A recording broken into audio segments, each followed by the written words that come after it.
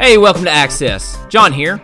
I just wanted to take the opportunity to invite you to a new Sunday night series we're going to begin on the first Sunday night of 2019. It's a series entitled 70 AD and the End of the World. In this study, we're going to look at Jesus' teaching on the Mount of Olives and even do a study in the book of Revelation. My hope in this study is not to convince you of something you don't believe, but that we might just marvel at what God is able to do. So join us on the first Sunday night in 2019 for our study. All are invited to attend. If you're ready to begin today's study, then turn your Bibles to John chapter 20. We're going to look at verses 30 to 31. This message is entitled, The Highlights. Do you ever feel like you're not getting the whole story? I'm sure every parent listening has experienced this feeling at one time or another. Just the other day, my son Pete ran in crying, and since Pete is the middle child, he's developed a defense mechanism of crying and whining whenever anything doesn't go his way, so it's really aggravating for us to hear Pete cry. But this time he had real tears. And so we asked him, "What happened, Pete?" And he said, "Jake bit me." And we asked, "Jake bit you?" But to show we've been around the block a few times, we asked him, "Wait, what were you doing to Jake that he bit you?" And Pete said, "Well, Jake wouldn't move." And so we asked, "So you were pushing him?" And Pete said, "No." And so Erin, my wife, asked, "Well, what were you doing to Jake, Pete?" And Pete looks up with big brown eyes and he says, "Well, he wouldn't move, so I was standing on his head." And Erin and I had to stifle back a laugh and say, "Well, if you were standing on my head, I would have bitten you too." As a parent, we've learned that you can't bring the right judgment until you get the whole story. Well, in today's text, we're going to see something a little bizarre. Our author, John, lets his readers know that they aren't getting the whole story. And he lets the readers know that they need to make a judgment about Jesus. And that can kind of seem hard to do. Well, let's read John chapter 20, verses 30 through 31. You'll see what I mean. He says, "Therefore many other signs Jesus also performed in the presence of his disciples, which are not written in this book. But these have been written so that you may believe that Jesus is the Christ, the Son of God, and that by believing you may have life in his name." Let's pray. Father God, we come to you now and we just lift this passage of Scripture up to you. And as we examine it, God, we ask that your Scripture and the Holy Spirit would examine us. And that, Father, that you might show us the true purpose of John's letter, and that, Father, that we might truly get it. I just ask, God, that you show us wisdom in this message. And it's all these things I pray in Jesus' name. Amen. Essentially, what we can learn from this passage is that there are things that Jesus did and said that John didn't tell us about. I mean, some of these things are recorded in the other Gospels. For example, we see in the other Gospels the baptism of Jesus. We just hear about that Jesus was baptized in the book of John. So we don't see that. We don't see his 40 days in the wilderness where he's tempted by the devil. We don't get to read about the transfiguration on the Mount. And we don't see Jesus ever cast out a demon in the book of John. We don't read about his Sermon on the Mount or even that he teaches his disciples how to pray. With the exception of the parable of the vine and the branches, John doesn't include one of Jesus' parables. And that's pretty significant. I mean, there are things that the other Gospels talk about. And, while it's a lot, consider that there must have been more things that Jesus said and did that we don't even have a record of. And you can't take this as a legitimate source, but the Quran says that Jesus once picked up a lump of clay and he threw it up in the air and it became a bird and flew away. There could have been tons of different things that Jesus did and said that John never tells us about. John even says in John 21:25, "And there are also many other things which Jesus did, which if they were all written down in detail, I suppose that even the world itself would not contain the books that would be written." So although there are a lot of things that Jesus did that we do know about in the book of John and in the other Gospels, they don't even scratch the surface of all the things he said and did. How are we supposed to make a right judgment about Jesus when we don't have all the information? Although it's interesting to allow our minds to wander when considering all the things Jesus could have said and done, John includes the purpose for why these specific occurrences were selected for him to tell us about. He says in verse 31, "These things are written so that you might believe that Jesus is the Messiah, the Son of God." In other words, John focuses on the highlights of Jesus' life so that we might be given an opportunity. Allow me to give a little backstory on the book of John. From what we understand, this is the last gospel to be recorded. So Matthew, Mark, and Luke were all written before John took a undertaking of writing the account of Jesus' life and ministry. Quite likely, John is the only disciple of Jesus left alive. We believe that John wrote this around 50 years after the resurrection and the ascension of Jesus. 50 years. Not only could we say, well, memory fades after 50 years, or maybe we add to our memory that our minds aren't video cameras that record everything. Consider this also. There were some 50-year-old people that never really knew that Jesus existed. Think about some of the things that you experienced 50 years ago, or since I'm only 34, 30 years ago. Public telephones, TV guides, VHS, mixtapes, handwriting letters. We don't do that anymore very much. Owning encyclopedias. Nobody owns encyclopedias anymore. If they do, they all got dust on them. You got the internet for that, right? But we would look through literal yellow pages to find companies and businesses. Working out how to spell things from an actual dictionary. Memorizing phone numbers. Calling a movie theater to get movie times, etc. There are tons of things that happened 50 years ago that people today just have never experienced. I mean, there are a ton of famous people from 30 years ago that I grew up hearing about that people today have never heard of. People like Steve Urkel and Alf and the Fonz. And consider that if people have heard of these characters, it's only because their legacy was preserved through media. John's readers didn't have that. The only information they had about Jesus was about what people had told them. And so there's some things that maybe people began to tell them that weren't true. I mean, think about that. Oh, you'll never believe it. I knew Jesus. Yeah, he used to live in my basement. I mean, some of the things that were said about Jesus couldn't have possibly been true, or could have been true, but we're just not sure. Well, John feels leading by the Holy Spirit to include things about Jesus' life, but he doesn't tell us everything. And John lets his readers know that the purpose of his letter was so they might hear about some of the things that Jesus did and said, so that they might believe. Which can cause people to begin questioning the authenticity of Scripture. I mean, what about all the other writings about Jesus that never made it into the New Testament canon? For example, what about the Acts of Thomas and the Gospel of Mary Magdalene and the Acts of Peter and the Gospel of Philip and even the Gospel of Judas Iscariot? What about the Gnostic Gospels? How do we know that the things that they said about Jesus didn't really happen? Well, in short, we don't. But if we study many of those writings, we can discover that they weren't originated until 200 to 300 years after Christ. Somebody else wrote those, and those weren't actually those people that wrote them. And there are even some things that are in those passages that conflict with what is actually in the New Testament canon. In other words, if you want to read about them, that's perfectly okay. We just can't take it as the gospel truth. The New Testament canon was closed because the New Testament writings were written by actual apostles, not somebody who said that they were an apostle. They were somebody that were directly linked to Christ. Christ sent them. They were apostles, which means one sent. They don't contradict one another. And in those writings, there are things that contradict things that actually happened in Jesus' life. Jesus said and did.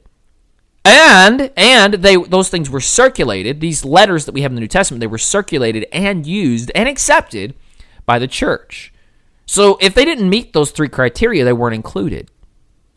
Personally, I find it fascinating. John's objective was not to set before us an exhaustive and thorough history of Jesus of Nazareth. He wrote for the purpose that all who might read his letter might believe. He had second and third generation Christians who have never even seen Jesus, and he wrote so that they might believe. And for us today. Notice in verse 30 that John refers to Jesus' miracles as signs. Now this is significant because it helps us to understand that the purpose of the miracles that Jesus performed were to function as a sign.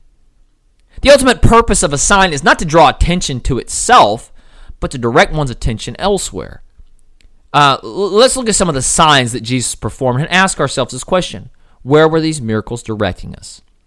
Let's quickly go back through what John included and look at what they were included, where they were pointing. So, for example, John includes that Jesus turned water into wine, that he healed an official's son, that he healed a paralyzed man on the Sabbath, that he fed the 5,000, that he walked on water, that he gave sight to a blind man, that he raised Lazarus from the dead, and that he raised himself from the dead. And all of these things point in one direction. Nicodemus preludes to that direction in John 3:2 when he says, "We know that no one could do these signs unless God is with him." But even in that, Nicodemus misses the mark of where these signs were pointing. John included that these signs build upon the very first thing that he wrote about Jesus in John 1:1. He said, "In the beginning was the Word, and the Word was with God, and the Word was God." He says in John 1:14, "And the Word became flesh and dwelt among us, and we have seen his glory, the glory as of the only begotten Son from the Father, full of grace and truth." I want you to consider something about every other miracle performed by the prophets who preceded Christ. From Moses to Isaiah to Elijah, all of them had something in common. All of them had something in common. Every time these men performed a miracle, it was only because God told them to do it. Why this is different from Jesus is that nowhere in any other of the Gospels do you see Jesus first receiving instruction from the Lord and then doing something. In every single case, Jesus just does it. Now we know that Jesus tells his disciples in John 5:19, "Truly, truly, I say to you, the Son is able to do nothing of himself unless something he sees the Father doing. For whatever the Father does, these things the Son also does in like manner." But see, that solidifies the point. The Son follows the direction of the Father, not by receiving some kind of verbal instruction and having to decide on whether or not he will be obedient, but by acting in accordance with God through the Holy Spirit, because he and the Father are one. Jesus says in John 10:30, he says, "I and the Father are one." John wants his readers to understand that Jesus is just not just with God, that God's not with Jesus, that he is God. Jesus is God, and he alone can bring one thing to the believer. John says in today's passage, "These things have been written so that you may believe that Jesus is the Christ, the Son of God, and that by believing, you may have life in his name." John's purpose for this entire book is so that people may believe in Jesus and find life. Think about the implication of what that means for all those who don't believe.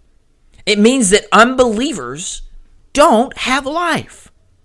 Wait a minute, we can see them, we can touch them. If we kill them, we commit murder and go to jail.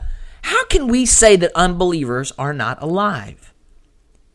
Because as Jesus says to Nicodemus in John 3, he says, "Truly, truly, I say to you, unless one is born again, he cannot see the kingdom of God." You see, unbelievers are not alive because they have not been born into new life. In the Garden of Eden, God included two very special trees. One, the tree of life, and two, the tree of the knowledge of good and evil. Of the second tree, God tells Adam, "Do not eat from it, or you will surely die." So the tree of life and the tree of death. Yet, when Adam eats from it, we see sin enter into the world. But we don't immediately see him die, as God seems to leave Adam to believe.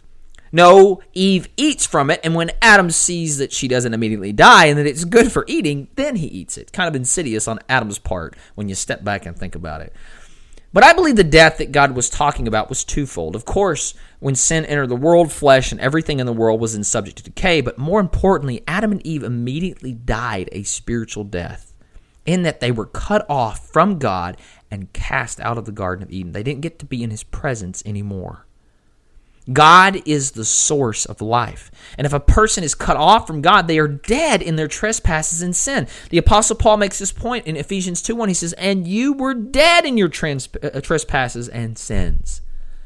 But God provided a means by which we might not only find life, but that we might enjoy eternal life, as God designed Adam and Eve to enjoy.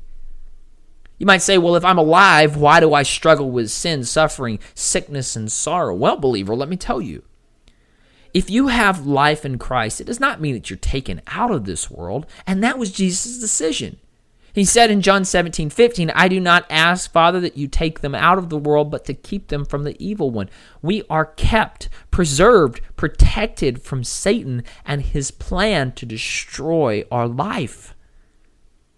Understand also that if you have Christ, you won't possess eternal life someday.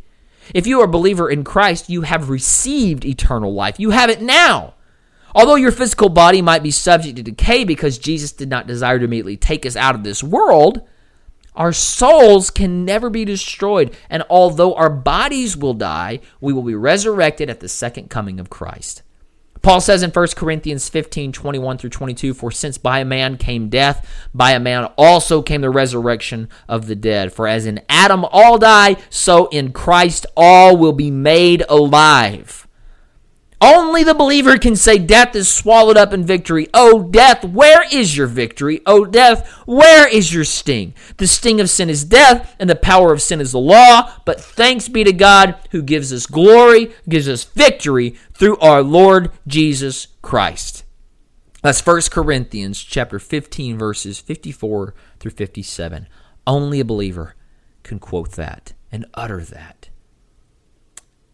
Now, I know that many people think that I'm incapable of preaching a shorter message, but I'm about to prove them wrong. The reason being is that nothing else can be said about John's purpose for this book, which is how I want to close. It reminds me of when Jesus gave the parable of the rich man and Lazarus. He preludes to something troubling to those who look for signs in order to believe. As the rich man is in hell, he looks up to Abraham and he says, I beg you to send Lazarus to my father's house, for I have 5 brothers, in order that he might warn them so they will not come also to this place of torment. But Abraham says to him, they have Moses and the prophets, let them hear them. And the rich man responds, no, Father Abraham, but if someone goes to them from the dead, they will repent. And Abraham responds, if they do not listen to Moses and the prophets, they will not be persuaded even if someone rises from the dead. Now this fact can be troubling or can be encouraging. It can be troubling because there was so much that that Jesus said and did that John didn't include. I mean, he tells us that. And one could say, well, how am I supposed to make a judgment if I don't know all the facts? Yet John, under the direction of the Holy Spirit, included that everything that was necessary for a person to find life in Jesus' name has been included. In other words, if they can't read these words and believe, there's not another sign coming. Now that's troubling, yes, but it can also be encouraging because we can know that we have everything that we need for belief. So my question for you today is, do you believe? No, we don't know everything that Jesus said and did, but what we do know is that all that is necessary to find life and belief in Jesus is right in front of us. John gave us the highlights so that we might surrender to the reality that Jesus is the answer for death. Jesus said in John 10:10, I am the way, the truth, and the life, and no man may come to the Father except through me. John 3:16 says, for God so loved the world that he gave his only begotten Son, that whosoever believes in him will not perish, but will inherit eternal life. So there it is. That's the purpose of John's letter, that we might read from it and that we might come to Jesus and live. Hey, thanks again for listening. We pray that God blessed you through this message and has given you a clear direction for your life. Please remember to download our church app by searching FBC Runge in Google Play or iTunes, and remember to subscribe to our podcast so that you never miss another message. If you have any questions about today's message, you can contact us via Facebook or Twitter or use our website.